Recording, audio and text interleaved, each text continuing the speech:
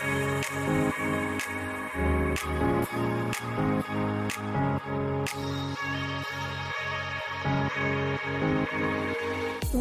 to the Wealth and Wellness Podcast with me, Kaylee Boisvert.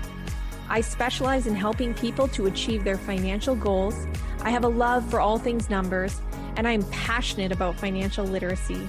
My goal is to spark healthy and positive conversations around wealth and investment and create a world where nobody is limited by their financial situation. But wealth is just one piece in the equation of living our best lives. So join me as we explore both wealth and wellness topics. From your net worth to your self-worth, get ready to take confident action.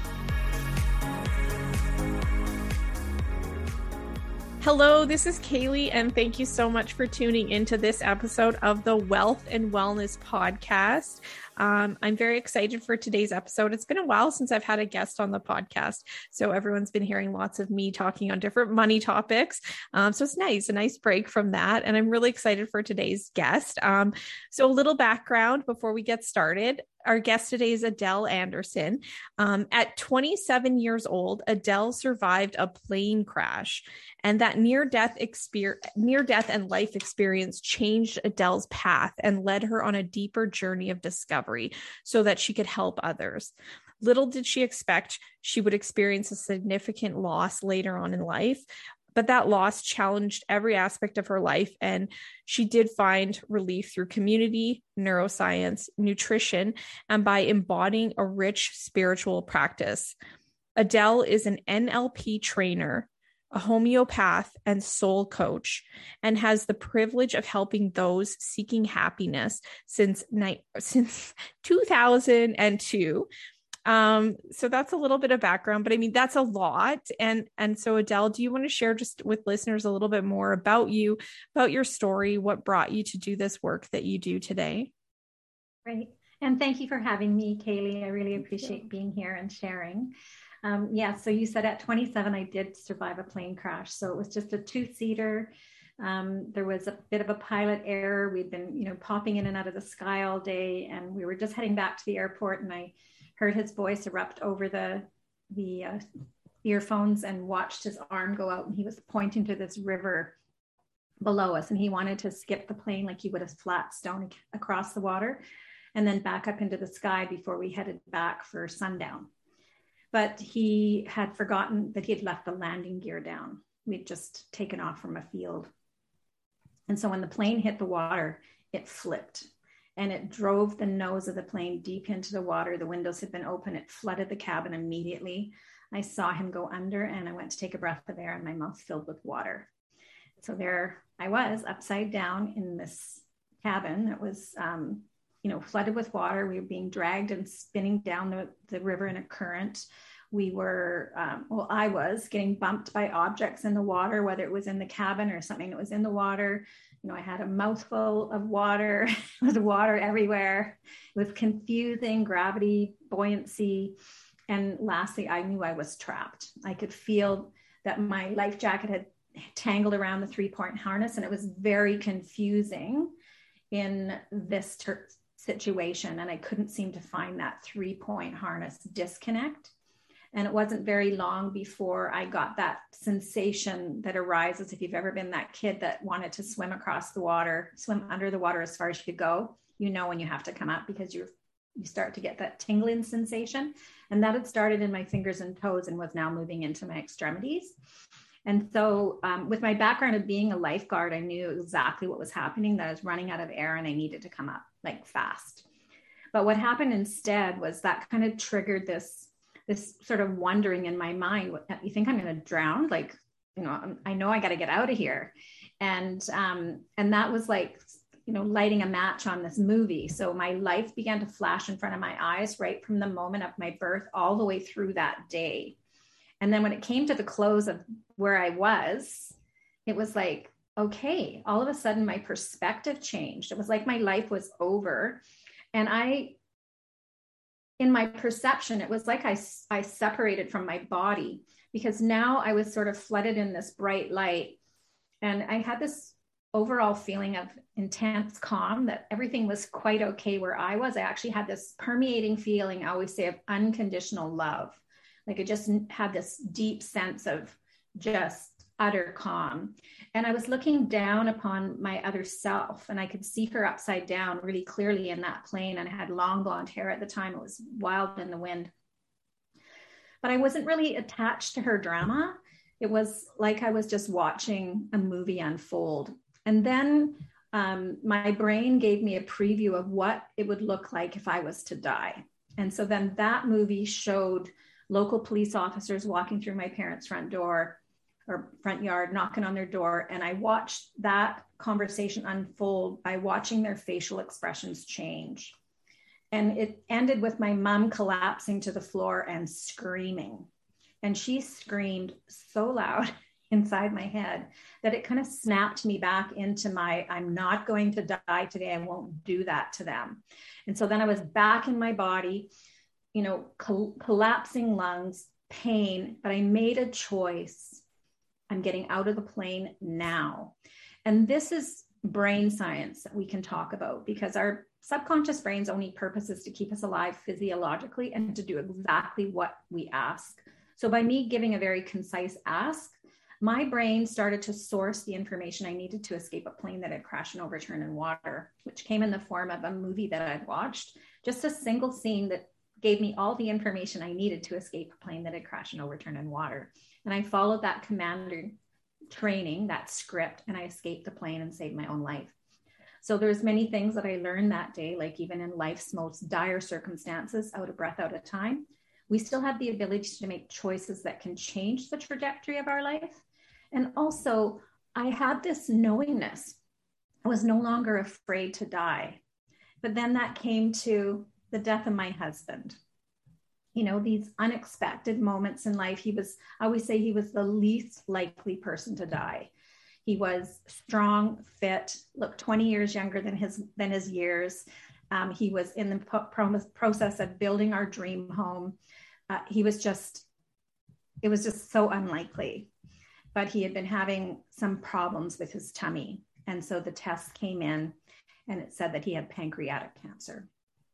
So it didn't take very long for his body to sort of shrink into itself, eventually becoming so weak he couldn't carry his own weight without support. And then he died. And that was really, it's not only shocking when something like that happens, but it's like, okay, what is the carnage where you're left with just this devastation of losing your soulmate? And so you can ask me questions about that, Kaylee, if you want me to get into the how I coped, but I'll just leave it there, and then we can have a conversation about how that sort of unfolded for me. Yeah, I love that. Thank you so much for sharing. That's, that's a lot, and you a lot to cover in a quick amount of time. And it's amazing to hear, because I think as listeners, that's that near-death experience and how you described it. It's just a lot of us have never gone through anything like that, and likely will not, maybe throughout our lives. But to hear that and to hear the different stages and steps, like it's how it all unfolded, is just amazing. And that where you describe that feeling of like unconditional love is just such a good reminder of kind of who we are at our core. And that's such a special piece of hearing that. So I love that. And kind of just seeing that, what is that like, and what you went through. And, so yeah, I'd love to go into some of that, because you do a lot of work with the brain science behind things. And so it's kind of going from your own experience and what you went through, and then obviously the loss of your soulmate and what you've gone through with that, and how you've navigated that. And I think a lot of the tools you've developed and worked with that have helped you, I think are so valuable for others. And I'm sure there's others on this call that have gone through some sort of loss or grief. And grief comes in many forms and different sort of capacities. But maybe let's start by talking about that grief and what it might look like for people and navigating that, and maybe share a little bit about what you went through. So this is a quote from David R. Hawkins, who was a physician and then a psychiatrist and one of the leaders of consciousness studies for 50 years. He's now passed on, but he said, losing a parent, depending on the age of your child, a child or a spouse is called a catastrophic loss.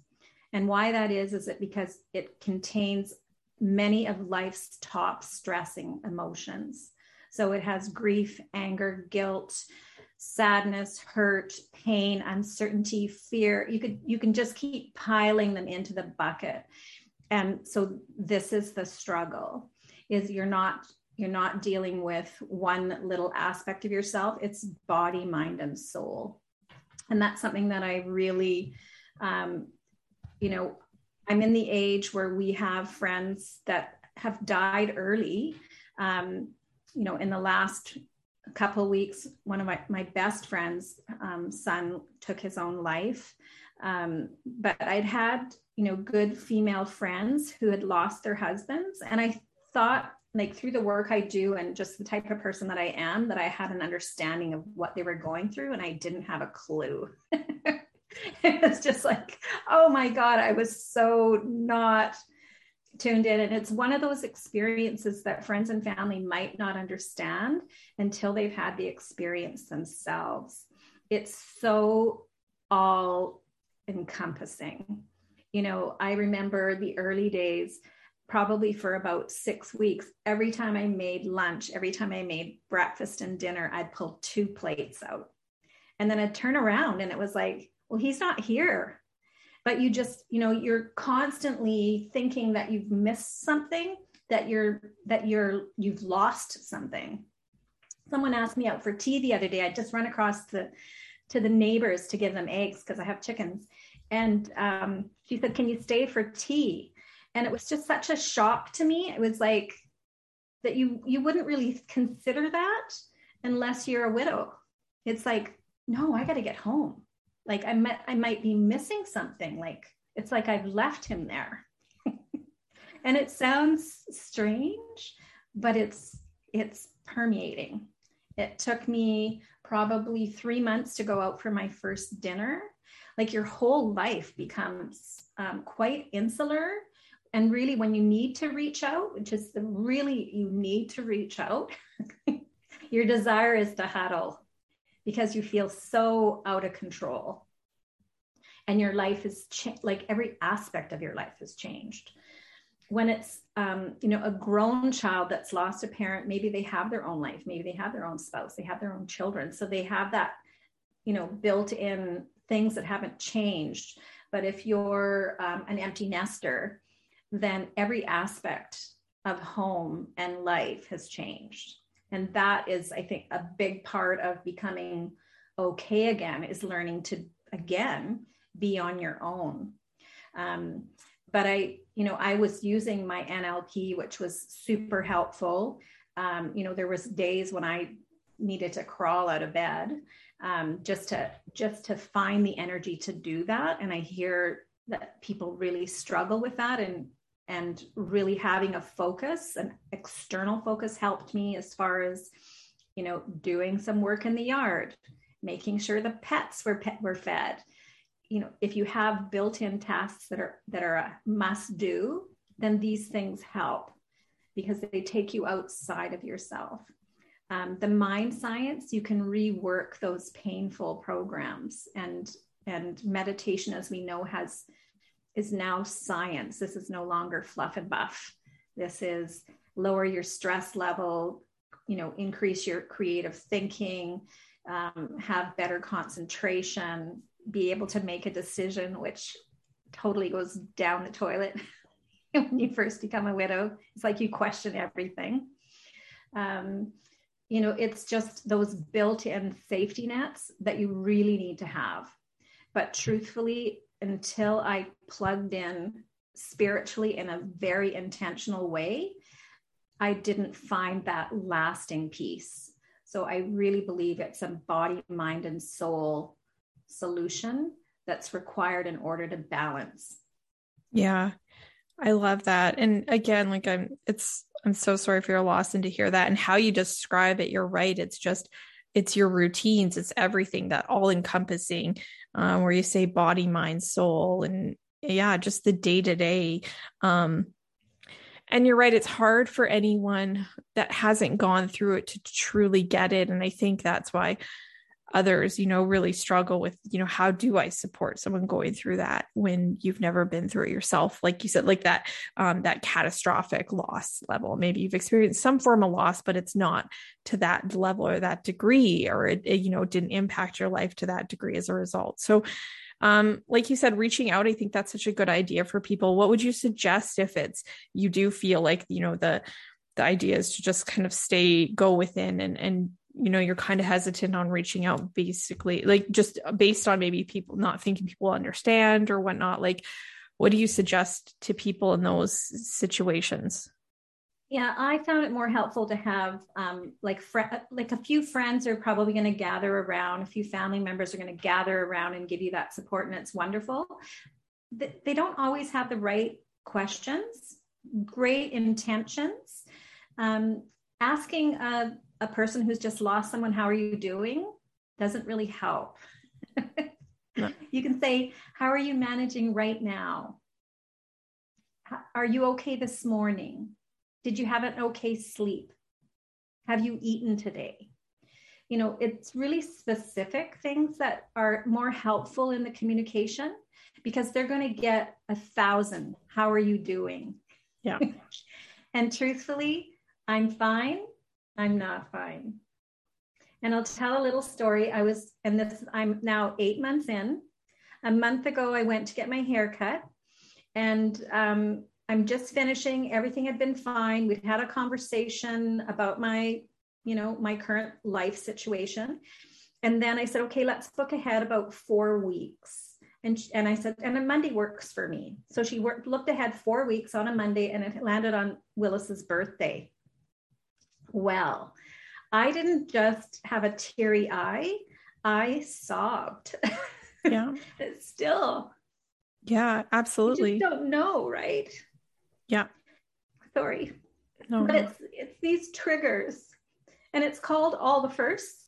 So that first year, you have to protect yourself in a way, because they're coming. Yeah. They're going to haunt you. Yeah. As they get closer. And then the day comes, and maybe you're actually a little bit more prepared, but that first year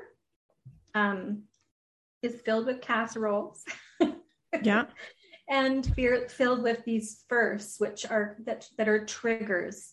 So to set yourself up for success, to make sure that you're rested, to make sure that you have vitamins that are topping you up if you're not eating well. Like, I went to even a high quality nutritional shake, something that I could do in 3 minutes or less, because you might not feel like cooking. Yeah. So you can put these extra little building safety blocks in there to make sure that you're getting some basics that are going to keep you level.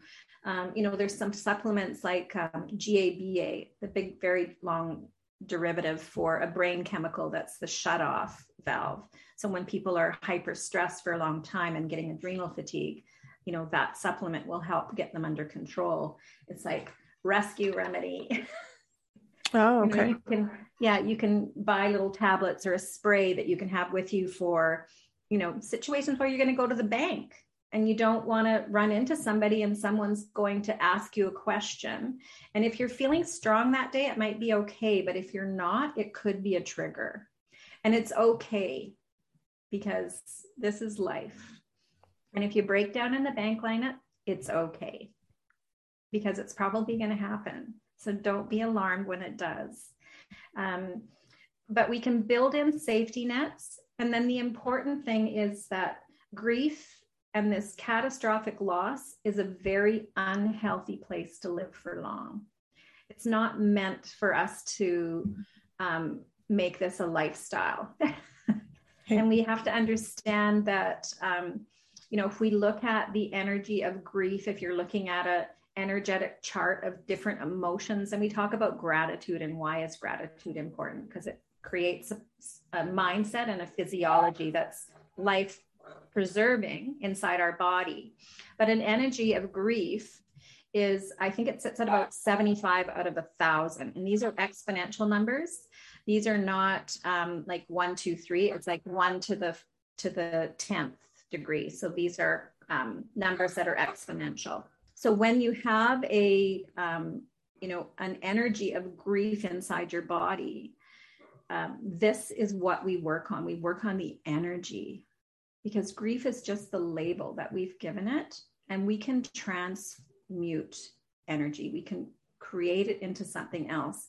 And when we are able to do that, we find emotional fluency and emotional freedom. And this is the work that I found to be just, I call it rocket fuel. When you relieve this energy that's blocked in your body, it just opens you up for healing. And it changes not only your mindset and your focus, but how healthy your body is. Because we know now, like if you even have sort of an angry moment or an irritable moment, that interrupts your immune system for 6 to 8 hours every time it's triggered. So every time we hold 17 seconds of resentment in our mind, 17 seconds of grief in our mind, we actually turn off our immune systems. And this is physiology.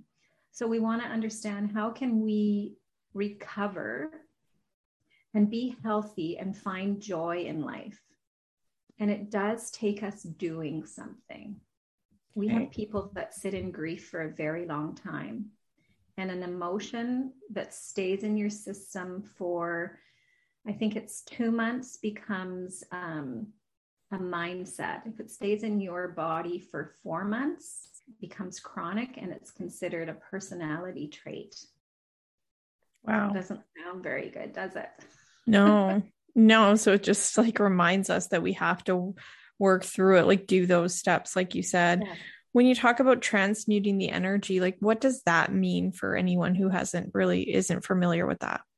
Yeah. So the psychology behind it is our body is actually insentient, which means it has no ability to experience itself.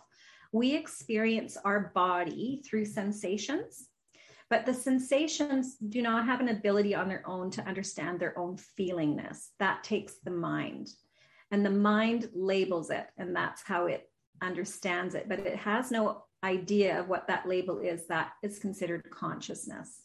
And consciousness has no ability to experience itself without awareness. So we see this higher learning coming in, and how we understand this in the physical sciences is through anesthetic. So when we are unconscious, we might think that we're physically unconscious, but what it actually literally means is we are cut off from consciousness, which resides outside of ourselves.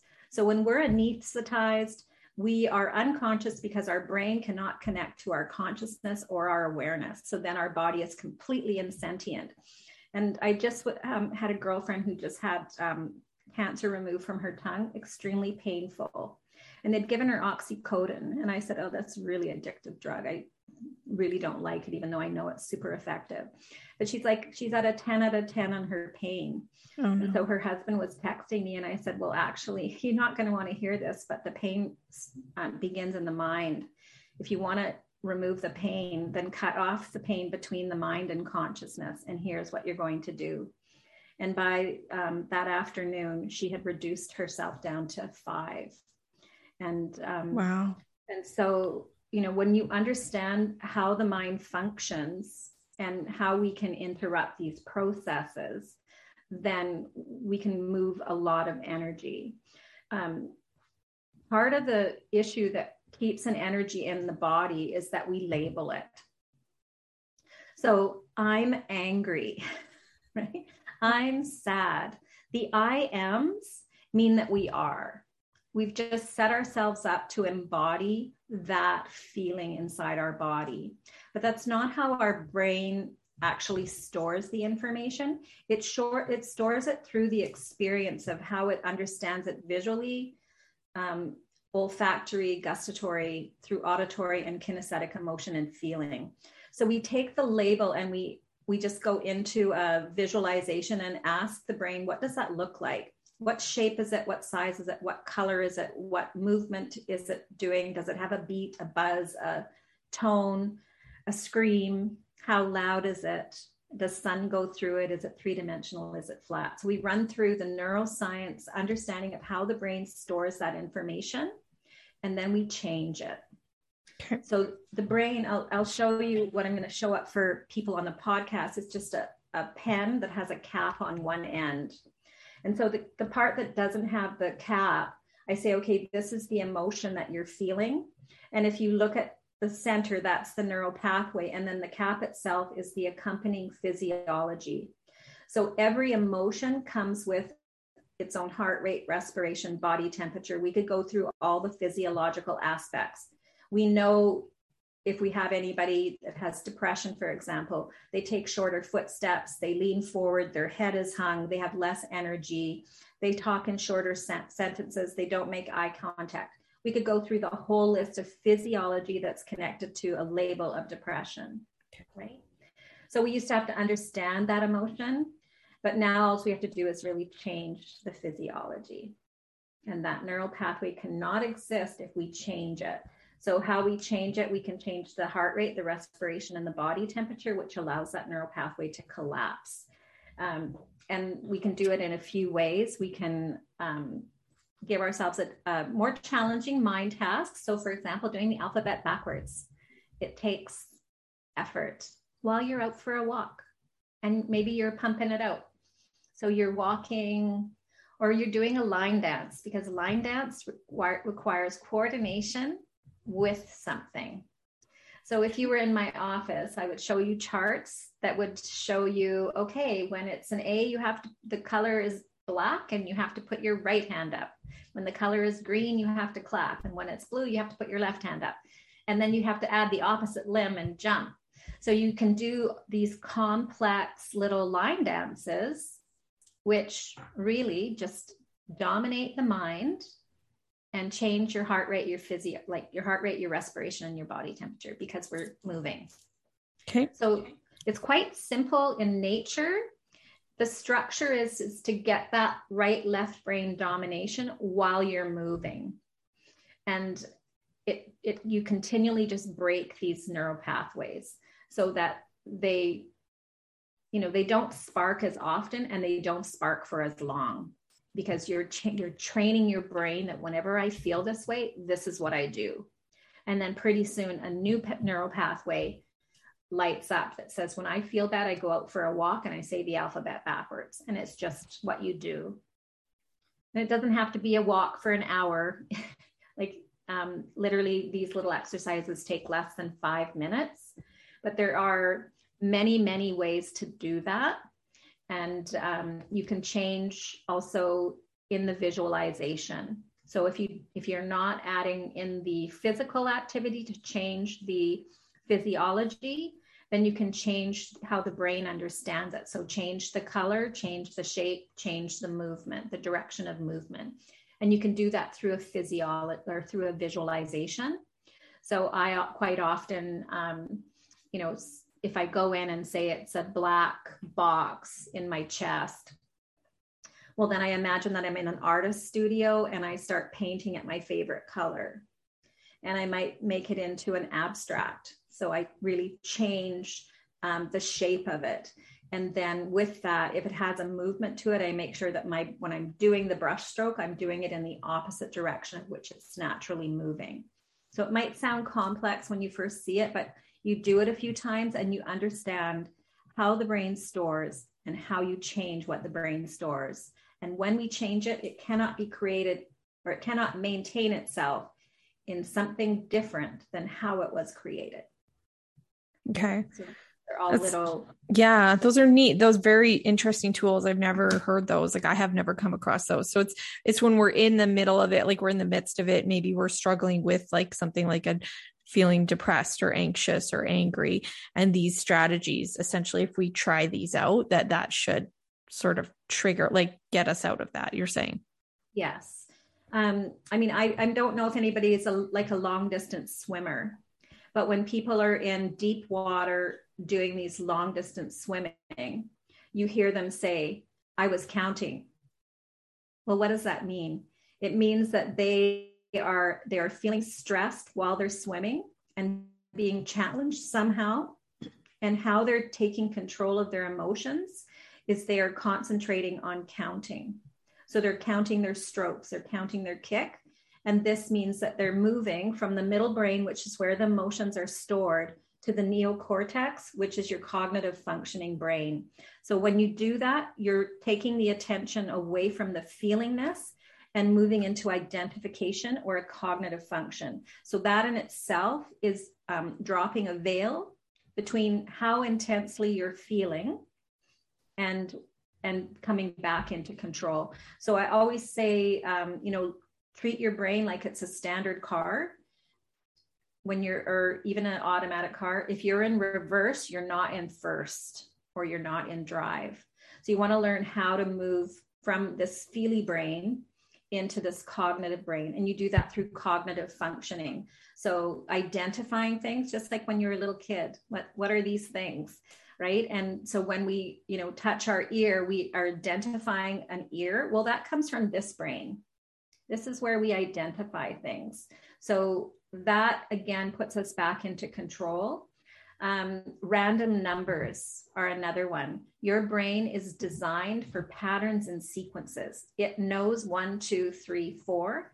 It knows that B comes after A. So when we do it backwards, it's hard. That means you control your brain and you're in cognitive functioning. If you do random numbers, 1 to 10 or 1 to 100, try not to repeat it, flip it around. It sounds simplistic, but by doing probably 20 random numbers, you're back in control because you're in this cognitive brain. That is the power behind journaling. We learn how to write. So when we journal our thoughts, we're not feeling our thoughts as intensely as if we're actually concentrating on what we're writing. So this is the mind science behind helping ourselves. I love it. Yeah. Cause when you're going through something so intense and it's so like all encompassing, just to try doing these and like you said, they're short like practices and things like that. But if it offers even a little bit of relief, then that's absolutely worth it. I love it. I think this was from your website. I got it, but you wrote, and I think it kind of goes back to the start of what you talked about when you were in the plane crash, but you said life always offers us more than what we see or believe is possible. And in that moment when you were in the plane crash and you said you made a choice, and we still have the ability to make a choice even in the most dire circumstances. And I think that can be true too in those like extremes, like grief, like you're talking about. We still have a option to make a choice of, how can I make this a bit different for myself? And can you just, elaborate on that idea of, there are choices still available to us? It's a choice every day just to get up, right? To make a choice to try to figure it out. And try is actually a stop word. So I try not to use try. All these funny little things. Your brain doesn't understand, can't, don't. Try, there's a bunch of them. Okay. So it's good to know to have awareness when you use them, that you're tripping yourself up. The idea with choice is we have lots of choices. It's easier for our brain to do choices in the morning because by noon, we probably had 100 choices. We chose what color socks we were going to put on this morning. We chose, if we were going to have a shower or a bath, what earrings to wear. So all of these things were actually choice, and we're training our brain. But any mother that walks down a cereal aisle understands choice, right? Yeah. So do it in the morning or don't take your kids, right? So there's definitely tools that empower your ability to make choice. Unfortunately, stress is not an option. If you're under stress, it really inhibits your ability to make good choice.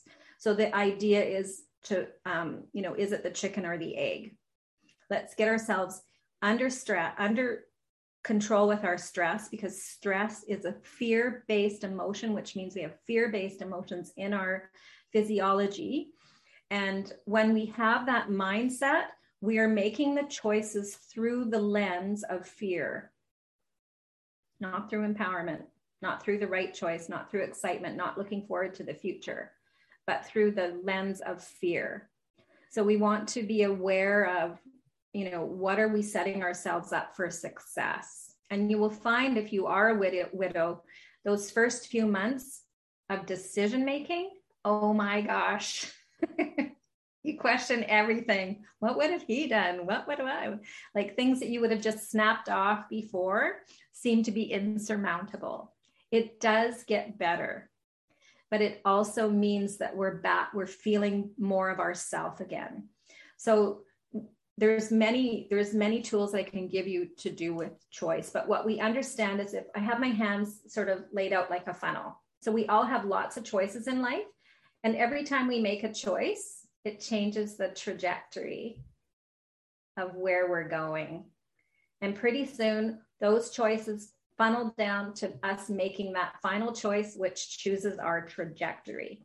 So if I was to use the plane crash as a thing, I would say, okay, the first good choice that I made was not to panic. The second choice was to swallow the water rather than to exhale. The third choice would have been to, I was hunting for the buckle. So making that my primary, knowing that was the one thing that was inhibiting me. And the fourth thing would be to, push myself further down into the water in order to get out. And there was choices that were being made in those moments that changed the outcome in a positive way. So we're doing that every single day to change the trajectory of our future. And so we want to be able to know, first of all, what our future looks like. It's hard, think of going on a vacation. And if you haven't chosen the destination and know what it looks like when you get there, then you don't know what plane to get on. Yeah. Right. So choices are like that. To reverse engineer some of your choices makes a really good landing. And then another mentor of mine, she gave me this great little triangle, and heart, mind, and will. So you can just do a little visualization with this little triangle that I'm making with my thumb and forefingers. And each one is given. So say my right bottom corner is my heart. The left bottom corner is my mind, and the top is my will. And when you go in and you make a choice and you say, how much of my heart is in this? And then you visualize it, and it'll tip in your mind. Your subconscious mind is so incredibly powerful. It's only got your best interests at heart. So it will always tell you the truth. It's like your gut instinct.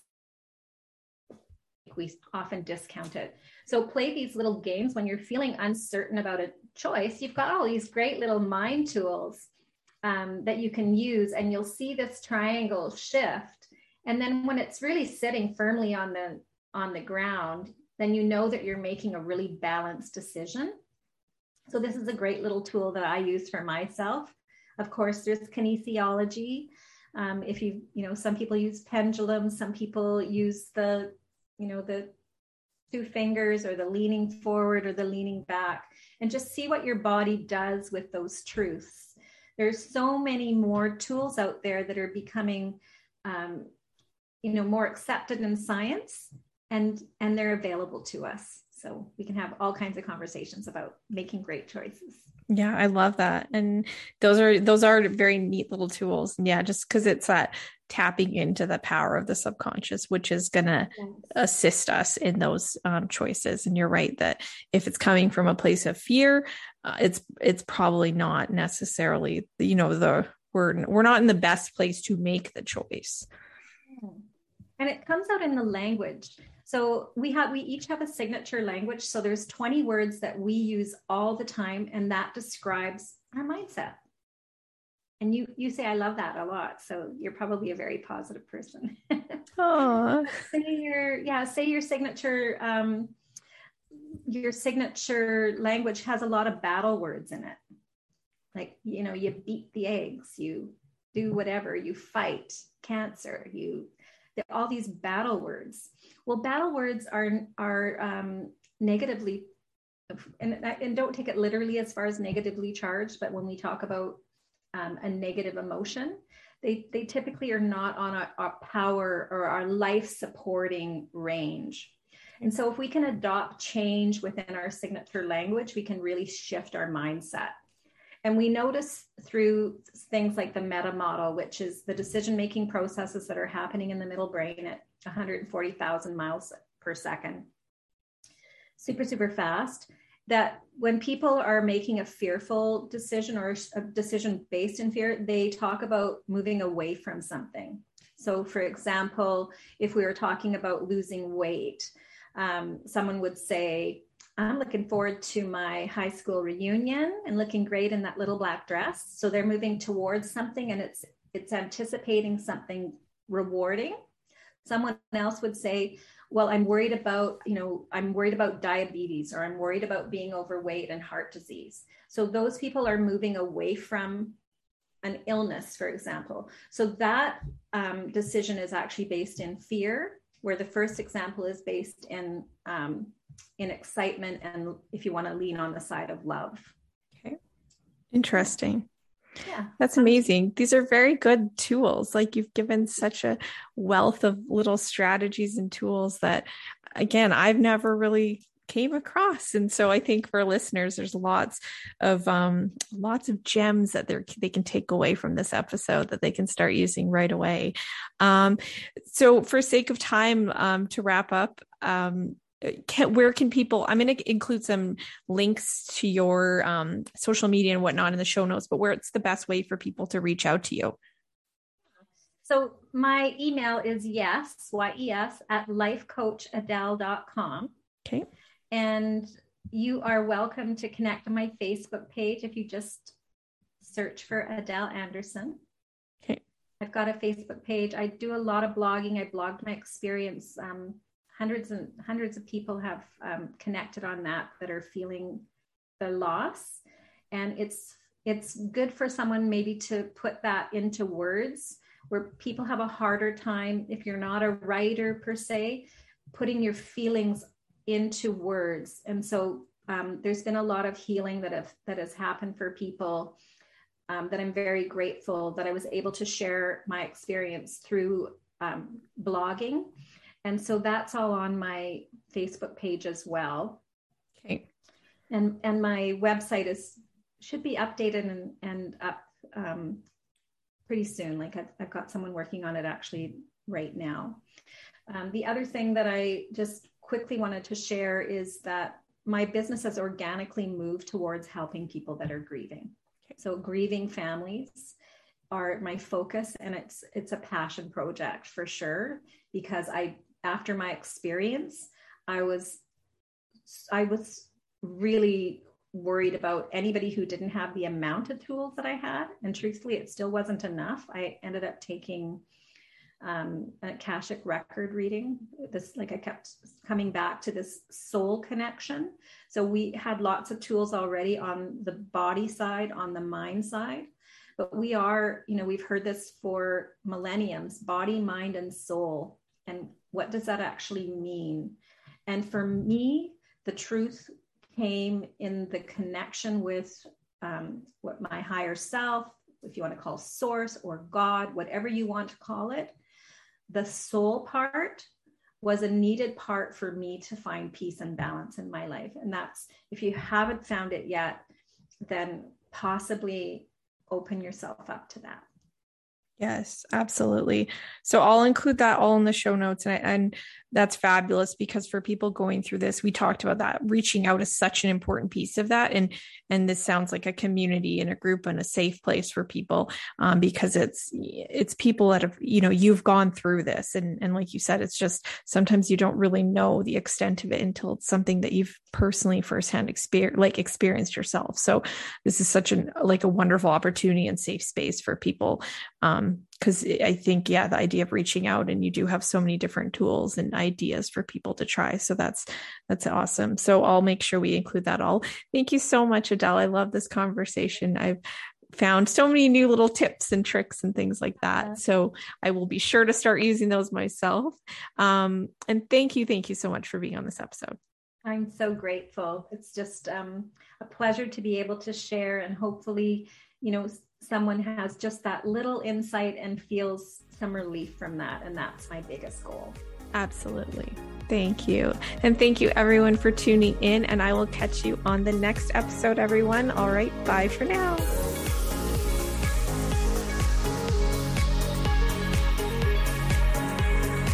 I hope you found value in this episode. And because I'm such a proponent of taking confident action, I want to pose a question to you, the listener. What is one action that you feel inspired to take after listening to today's episode?